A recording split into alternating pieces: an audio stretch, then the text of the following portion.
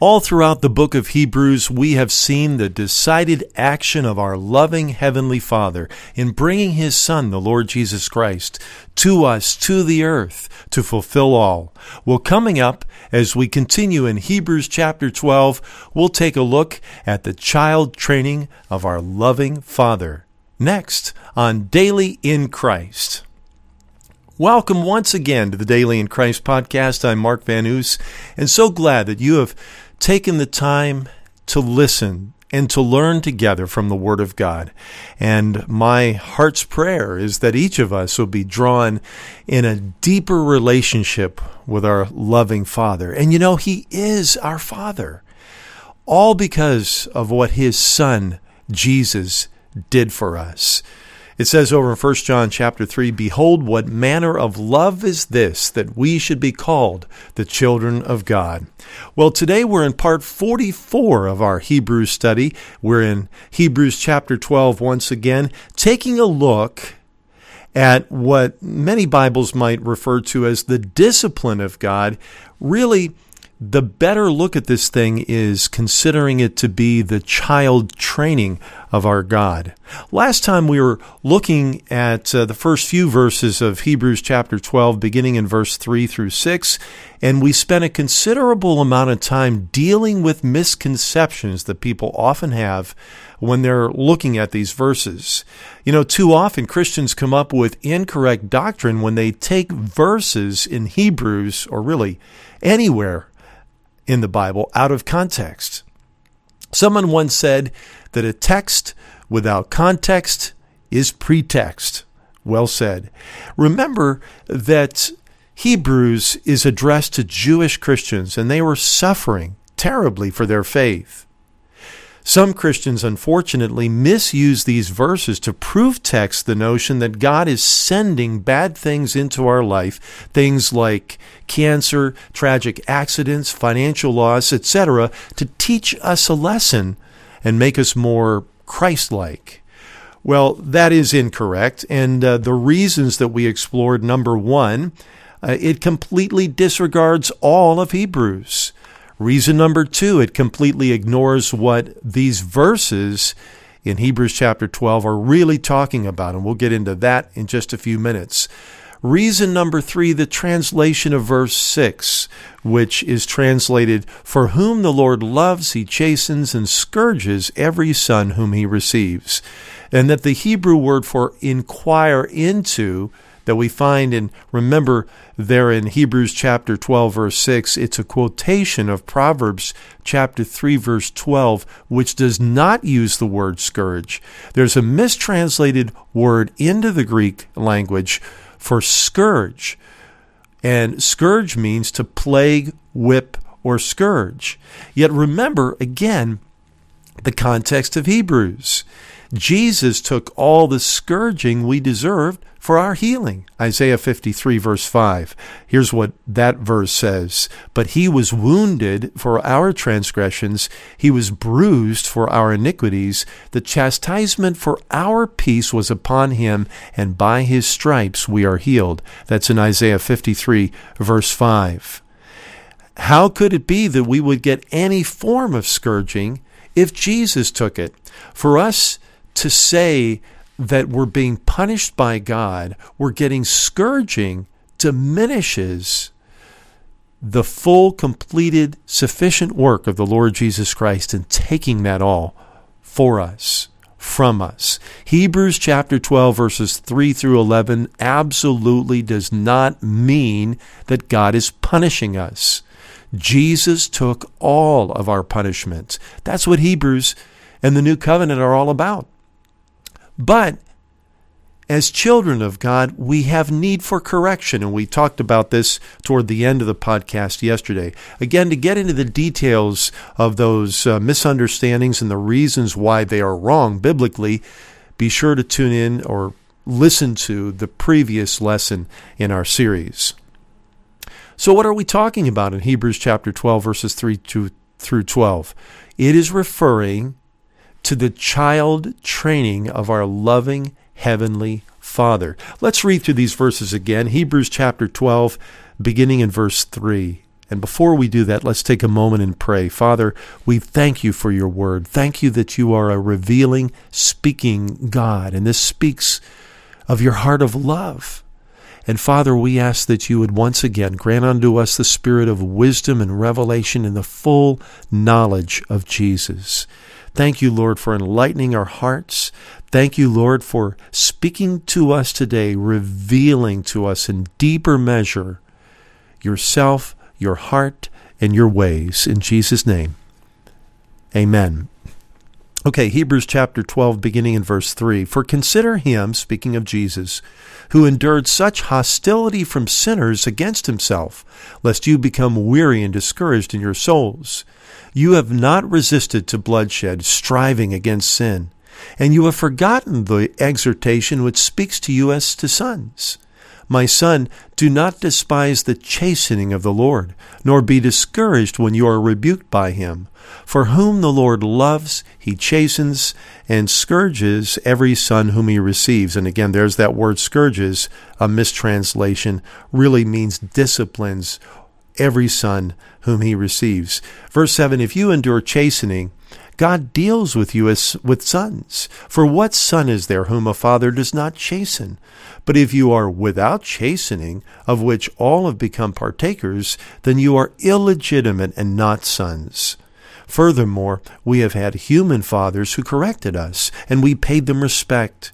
Shall we not much more readily be in subjection to the Father of spirits and live? For they indeed for a few days chastened us as seemed best to them, but he for our profit, that we may be partakers of his holiness. Now seems to be joyful for the present, but painful. Nevertheless, afterward it yields the peaceable fruit of righteousness to those who have been trained by it. And again, that's in Hebrews chapter 12, verses 3 through 11. Now, the word chastening comes up 4 times in these verses, and the Greek word for chastening is paideia, which literally means child training. According to the AMG Complete Word Study, speaking of this particular word in its context here in Hebrews chapter 12, it originally meant to bring up a child, to educate.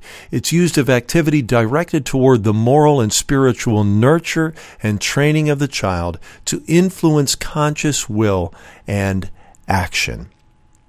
Child training. Anybody who's been a parent understands that you do more than just simply tell your child. There is a process of training. One of the things we train them to do is how to act politely or responsibly. That child might have in their sort of instinct to want to grab for the cookies first, instead of waiting and allowing others to go first. Or maybe they have 2 cookies and they can share that extra cookie. Those are things that are involved with training. And from the child's perspective, it's not fun. It can be a bit painful. But there is something good that happens in this process of training up a child. Now, child training for what? As it applies here in Hebrews chapter 12. Well, remember, first of all, that God is not angry with you or me. He is not punishing us.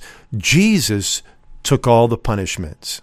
Also remember, please, that Hebrews chapter 12 comes after, and this should be obvious, right? Hebrews chapter 11. And what is that chapter all about? Well, the just shall live by faith. Now, given the context of the perfection of Jesus and his finished work, and that the just shall live by faith, what remains for us is to learn to walk by faith. Remember, the just, the righteous, shall live by faith. And so therefore, child training is God, our Father, training us, his child, to walk by faith. Let me say that again. This child training in the context of what we see here in Hebrews chapter 12 is primarily God the Father training us, his child, to walk by faith. And I don't know about you, but I have not learned that all in one lesson. It takes time. And oftentimes my faith in walking by faith, I grow the most, it seems, during challenging situations. Remember that faith is necessary when we encounter things that run beyond our five senses, beyond our ability, beyond our understanding. Hebrews chapter 11, verse 1 really keys into this theme that keeps coming up over and over again in Hebrews chapter 11, the so-called faith chapter. Now, faith is the substance of things hoped for, the evidence of things not seen. Faith operates in a realm beyond our five senses, beyond our ability, and beyond our understanding. To what? It looks beyond us to God, to God's omniscience, His all-knowing, to God's omnipotence, His all-powerful ability, and to God's wisdom. Here's the bottom line about faith. Faith depends on God, not upon me. Faith depends upon God. It does not depend upon me. Now, at this point, I need to blow up a common Christian myth that really, if you believe this, it's going to get in the way to understanding the nature of faith. And remember, I said that faith looks beyond our five senses, looks beyond our ability, and it looks beyond our understanding to God's omniscience, God's omnipotence, and God's wisdom. And here's the myth. And maybe you've heard it said, and maybe you've said it yourself, that God will never give us more than we can handle. Folks, that is wrong. And not only is it wrong, it's patently unbiblical, and it's dangerous. Again, the myth, God will never give us more than we can handle. That is not true. It is not supported by a shred of biblical evidence. And you're going to find out why, and find out why that thought is so harmful to your Christian life. First of all, never say never. If we can find even one instance in the Bible where someone encountered a situation that they couldn't handle, then we know that the statement that God will never give us more than we can handle is indeed not true. It's a myth, and it's a dangerous one at that. Well, remember, we just read in Hebrews chapter 11, and we can find lots of cases that blow up the idea that God will never give us more than we can handle. Verse 33, it said, "Who stopped the mouths of lions, quenched the violence of fire, escaped the edge of the sword, out of weakness were made strong, became valiant in battle, turned to flight the armies of the aliens," etc. Now, I think you would agree that all of those things are way beyond anyone's ability to handle. Right? Let me just take one case. How about the case of Shadrach, Meshach, and Abednego? They escaped the fire. Remember that Nebuchadnezzar was so angry with them that he wanted them incinerated. He had the furnace fired up 7 times hotter. And I would estimate that probably that would have been around 3,500 degrees. Folks, that's hot enough to melt steel. In fact, that fire was so hot that their captors who threw them into the furnace were themselves incinerated. Could Shadrach, Meshach, and Abednego handle a 3,500 degree Fahrenheit degree temperature? Well, of course not. Nobody can, and live to tell about it. Not only did they survive, there wasn't even the smell of smoke on their clothing. Could they handle it? Of course not. Could God handle it? Yes, He could, and He did. So, boom, there's one instance among many instances that we can see that the statement that God will never give us more than we can handle is not true. In fact, folks, it's carnality, not Christianity. Carnality is living by your own abilities, looking to your own ability, your own understanding, your own 5 senses. That is not biblical Christianity. Well, someone might say, no, wait a minute, Mark. Doesn't it say in 1 Corinthians chapter 10, verse 13, that no temptation has overtaken you except such as is common to man? But God is faithful, who will not allow you to be tempted beyond what you are able, but with the temptation will also... Now, you notice what it says, Mark. It says, will not allow you to be tempted beyond what you are able, but with the temptation will also make the way of escape that you may be able to bear it. Well, first of all, and thank you for bringing up this verse, what is right in the middle of 1 Corinthians chapter 10, verse 13? God. It says that God is faithful. And then it says, but with the temptation, God will also make the way of escape that you may be able to bear up with it. So, how are we able to bear up with the temptation, to bear it? Number one, God's faithfulness. Number two, God's ability to make the way of escape.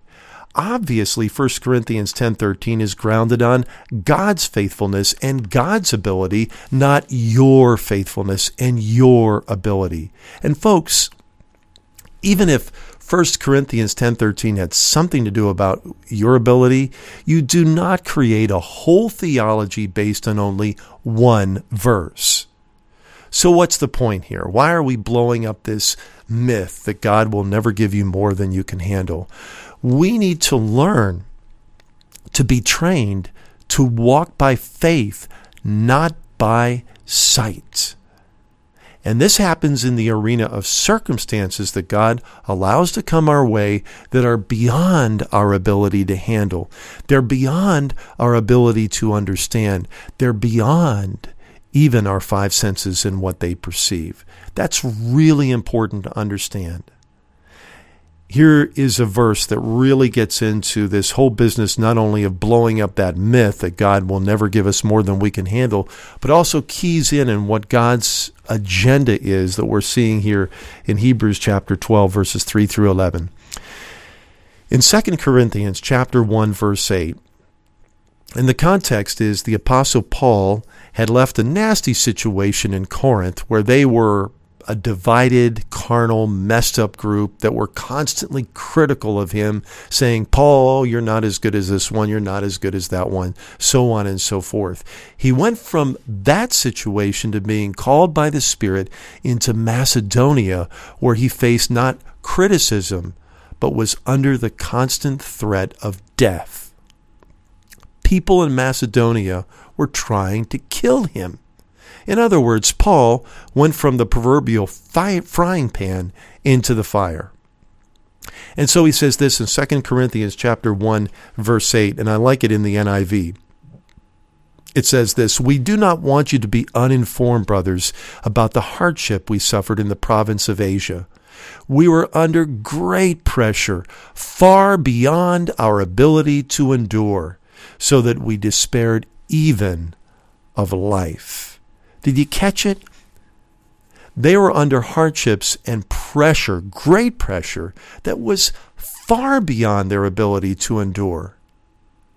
So this business that God will never give you more than you can handle is garbage. You see, God frequently and regularly gives us things way beyond our ability to handle. Why?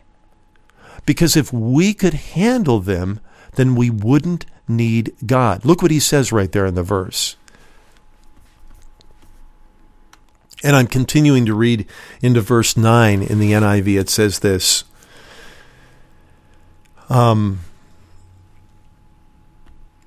Indeed, in our hearts we felt the sentence of death. Now listen to this. But this happened that we might not rely upon ourselves, but on God who raises the dead. Did you hear it?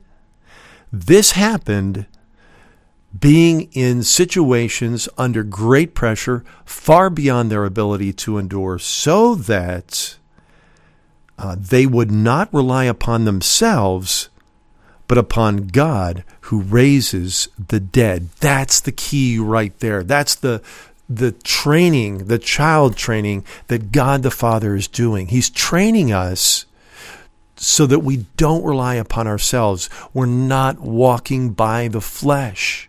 We're relying upon Him, which is walking by the Spirit.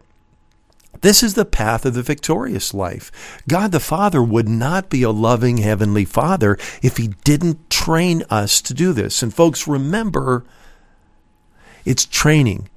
I don't know about you, but for me, it takes over and over and over again. You see, here's the truth that's the exact opposite of this myth that God will never give you more than you can handle. Here it is. Here's the truth. God will never give us more than He can handle if we depend upon Him. Let me say that again. God will never give us more than He can handle if we depend upon Him. That's the key. You know, I have shared this blowing up the myth of God will never give us more than we can handle with people that are going through horrible trials. And when I tell them this, they invariably will start to cry, or I'll see tears well up in their eyes, and they will thank me profusely. They will say, "Thank you. I thought something was wrong with me. I thought I wasn't pleasing God because, Mark, I can't handle this." Well, the truth is, it really doesn't take too much to get any of us into a situation that we cannot handle. God isn't picking on us. God is training His children because He loves us. And yes, it can be painful at times, because the better way is the just shall live by faith. Remember Hebrews 11:6, for without faith it is impossible to please Him, for those who come to Him must believe that He is, and that He is the rewarder of those who diligently seek Him. Do you want a life that pleases God? Well, sure you do, child of God. Do you want a life that's the overcoming life? Well, of course you do. That happens by walking by faith, not relying upon yourself, but relying upon God. You see, this child training is actually the trying of our faith. And this flows very naturally out of the faith chapter of Hebrews chapter 11. You see, there were people that were listed there who faced extreme adversity. They quenched the violence of fire, escaped the edge of the sword, out of weakness were made strong. They were valiant in battle, turned to flight the armies of the aliens. All of these situations are adversities. Lions, fire, the edge of sword, weakness, battle, armies of the aliens. They're all trials and even extreme difficulties. Yet God, in response to their faith, gave them the victory. There is a very important parallel passage on this subject over in James chapter 1, beginning in verse 2. And I want you to go over to James chapter 1, and let's have a look beginning in verse 2. And I'm going to flip myself back to the New King James Version, which I customarily use. Here's what these verses say. My brethren, count it all joy when you fall into various trials, knowing that the testing of your faith produces patience. But let patience have its perfect work, that you may be perfect and complete, lacking nothing. If any of you, well, I'm going to move on to these other verses. If any of you lacks wisdom, let him ask of God, who gives to all liberally and without reproach, and it will be given him. Now, we're really focusing on 2 through 4. Again, James, like the writer of Hebrews, was addressing Jews, Jewish Christians that were facing severe persecution, murder, and being forcibly dispersed. Now, in that context, he says in verse 2, James 1:2, count it all joy. You know, that all joy in the Greek literally means total joy. Nothing in it is not joyful. Now that begs the question, count what joy? When you fall into various trials, and the idea here is trials and temptations. James 1:2 says this in the Amplified, consider it wholly joyful, my brethren, whenever you are enveloped in or encounter trials of any sort or fall into various temptations. Now, I don't know about you, but I want to scratch my head and say, huh? How in the world can you consider such things to be total joy, complete joy? Why in the world would we consider it all joy whenever we are enveloped in or encounter trials of any sort or fall into various temptations? Look at what it says there in verse 3.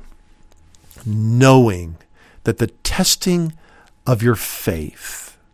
There's something we need to know about this situation. And here's what it is we need to know. The testing of your faith. Now, the testing of your faith is not something that God needs to do to sort of grade your level of faith, pass or fail. He's not like a teacher who's giving a student a grade to figure out where the student's ability is. No, this testing is not for God's benefit. God knows the faith that we have. You know what kind of faith it is? It's His gift of faith. And I want you to remember what it says there in Hebrews chapter 12, and we need to flip back to this for just a moment.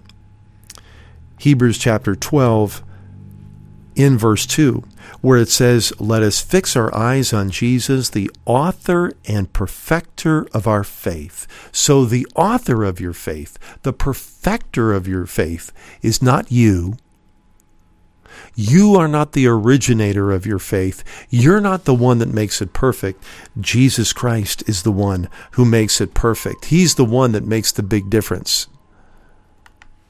The gift of faith that every single believer receives right at the moment of being born again. That's why you're called a believer. It's not because you believe. It's because you are one who believes. God made you that way. He gave you the gift of faith. Now, you might be saying, oh, I'm not sure I'm impressed with that gift. But you know what? This testing of the faith is not for God's benefit, but for us to get a better understanding of the immense blessing that God's gift of faith is. Remember, it is a gift of faith. Ephesians 2:8 says, "For by grace you have been saved through faith, and that not of yourselves." It is the gift of God. So the gift of God is our faith. James 1:17 says, "Every good and perfect gift is from above, comes down from the Father of lights, with whom there is no variation or shadow of turning." Remember that all that is good has ultimately come from God, not from you. So this testing of our faith, as it says here in James chapter 1, is for our benefit. Why? So that we understand that no matter the trial or the temptation that we have, and always will have in this life, the gift of the God kind of faith is what we have. It's not my faith. It's not my puny ability. Even the faith to trust in God is from God Himself. And the God kind of faith is as powerful and effective as God Himself. And then the second part of verse 3 says this, "Knowing that the testing of your faith produces patience." The Greek word for patience means to persevere, to remain under. It's a bearing up under. It's a patience, an endurance as to things and circumstances. And it's associated with hope and refers to the quality of character which does not allow one to surrender to circumstances or succumb under the trial.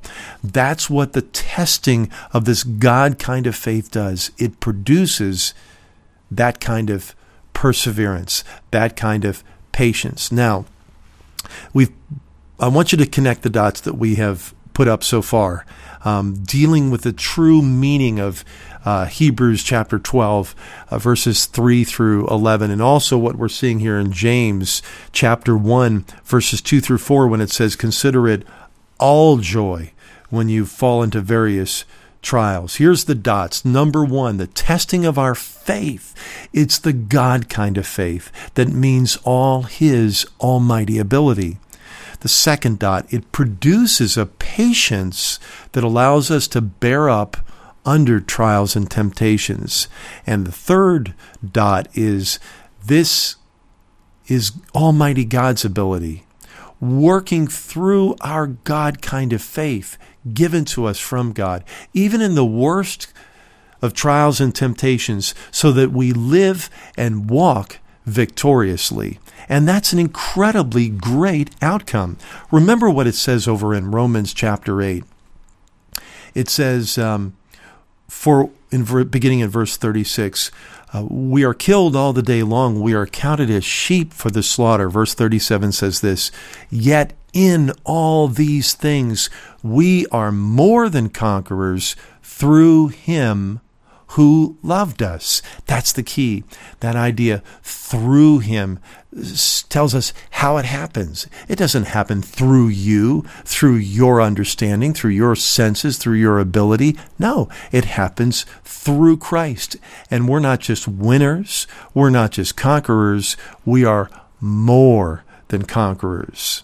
Wow, that's an awesome outcome. I just want to stop for a moment. Most of us love to watch a movie or maybe read a novel where we see the protagonist, the main character, the good guy, who's facing up against the odds, right? Facing up against adversity, facing up against trials and difficulties. We actually want to be entertained by such things. Why? Because we want to see how the protagonist is able to get through the situation. There's something in our humanness that longs for victory. It isn't necessarily looking for an escape from the difficulty, but victory in and through the difficulty. And our God has indeed promised that we would be more than conquerors through him, Jesus, who loved us.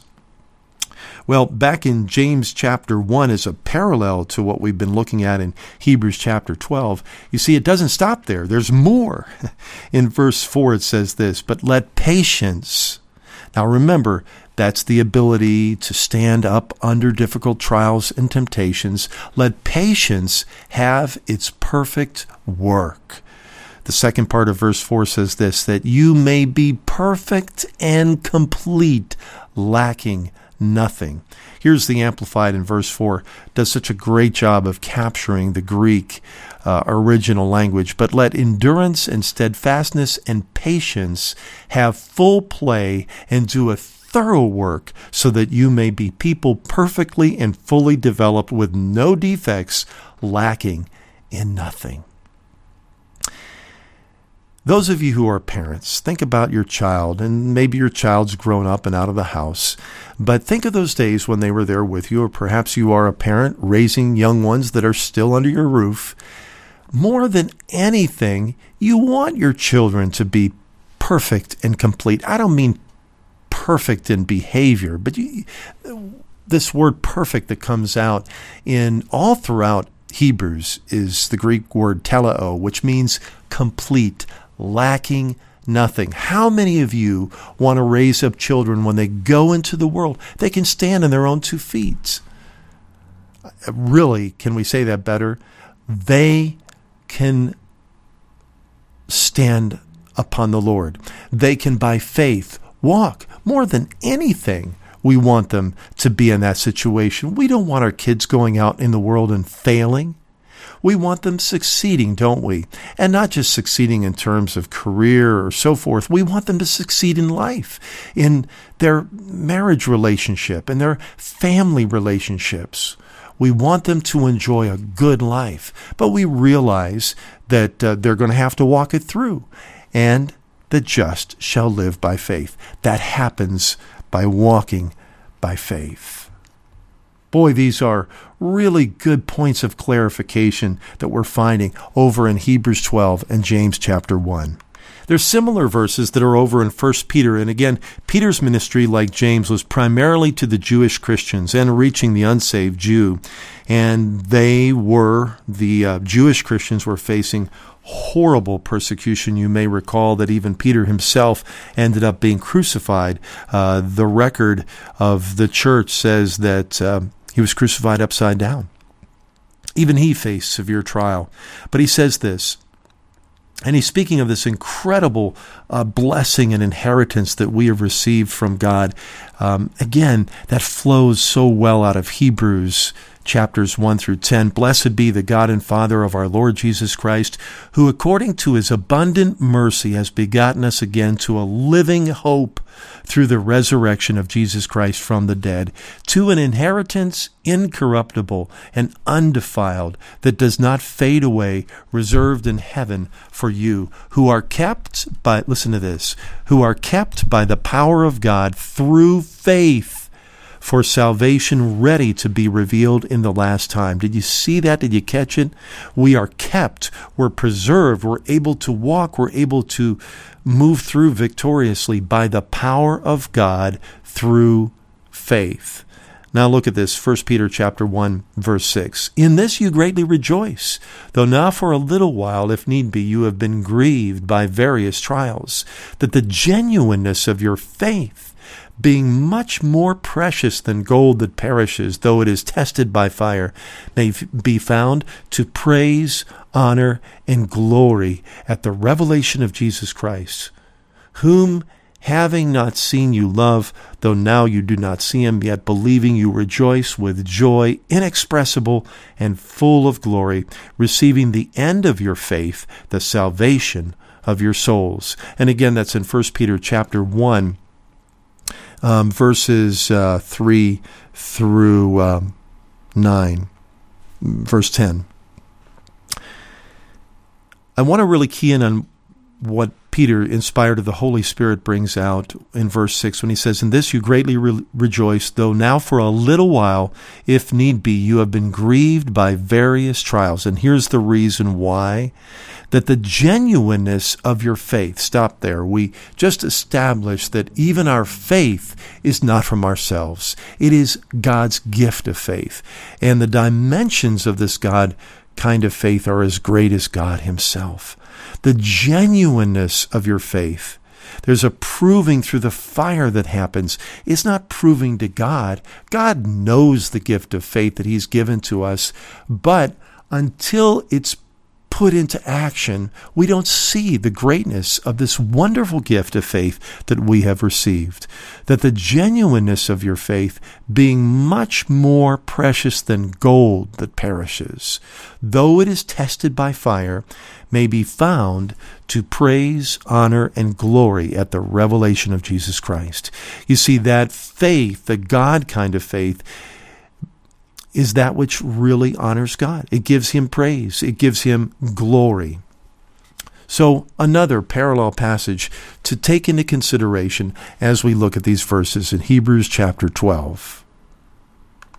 Well, the clock is getting away from us, and we're going to need to wrap up today's lesson, but I want to underscore again the point that what Hebrews chapter 12 is talking about. There's 4 times that the word chastening comes up, and that's the Greek word that means child training. What kind of training is it that God the Father needs to do, needs to carry out? That training is the training of our faith, training us not to rely upon ourselves, as Paul said over in 2 Corinthians chapter 1, verse 9, but to rely upon God who even raises the dead. He said those circumstances that were way beyond his ability to handle happened so that he would not rely upon himself, but upon God who raises the dead.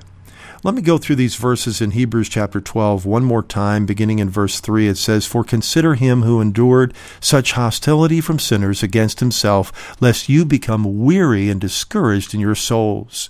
You have not resisted to bloodshed, striving against sin, and you have forgotten the exhortation which speaks to you as to sons. My son, do not despise the chastening, and that Greek word again is child training of the Lord, nor be discouraged when you are rebuked by him. For whom the Lord loves, he child trains.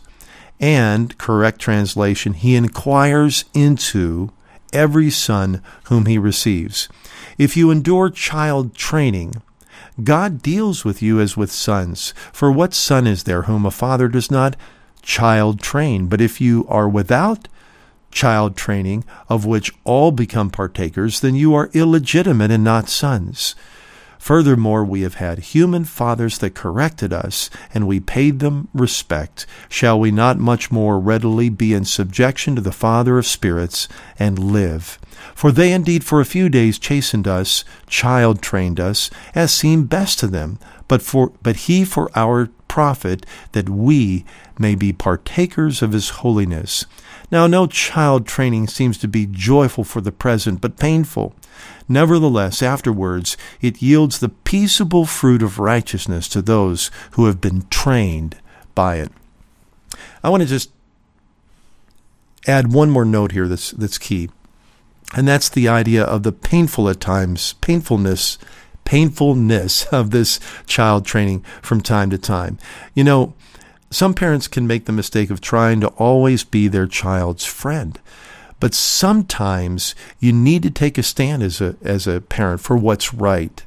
You know, your child may want to stay up till 11 o'clock watching movies or playing on his video games, but they got to get up at 6 in the morning for school. And it may not be fun, it may be painful, and if you're always trying to be the friend and not the parent, then you may not do what's right, and inconvenient and frankly painful. You may have a whiny kid that goes, "Oh, do I have to go to bed now?" Yes, you do have to go to bed. Well, if we as earthly parents understand that that's good parenting, how much more our Heavenly Father? Remember the training, and oftentimes it's our trying of our faith through adversity. Remember what James said, count it all joy. Why? Because this produces an amazing outcome. It produces a people who are dependent upon God, relying upon God and not themselves. And through this faith in Christ, we enjoy being more than conquerors through Him who loved us. The outcome of the child training of God is awesome. We learn more and more, better and better, to walk by faith, to walk by the Spirit, and to walk victoriously in a life that really truly honors Him, in a life that's not caught up with sin and self, in a life that is involved and engaged and productive in God's kingdom work. Let's pray. Father, we thank you so much that you love us, and Lord, there are times in which what we go through in life can be painful. But Lord, you didn't mean for us to be victims, but Father, you mean for us to be victors. You love us so much, Lord, that you train us, and you train us through adversity, that we would not rely upon ourselves, but upon you, the God who can do all things, even raise the dead. We thank you, Lord, that we are your children. Thank you for this process daily that we face, whether it would be a small difficulty or a great challenge and adversity. Thank you, Lord, you do not leave us, you do not forsake us. You are a loving Heavenly Father who is always with us, who is the source of our righteousness, the source of our holiness, the source of our goodness, the source of our victory. Continue, Lord, just to reveal yourself and your heart and your ways. In Jesus' name, amen.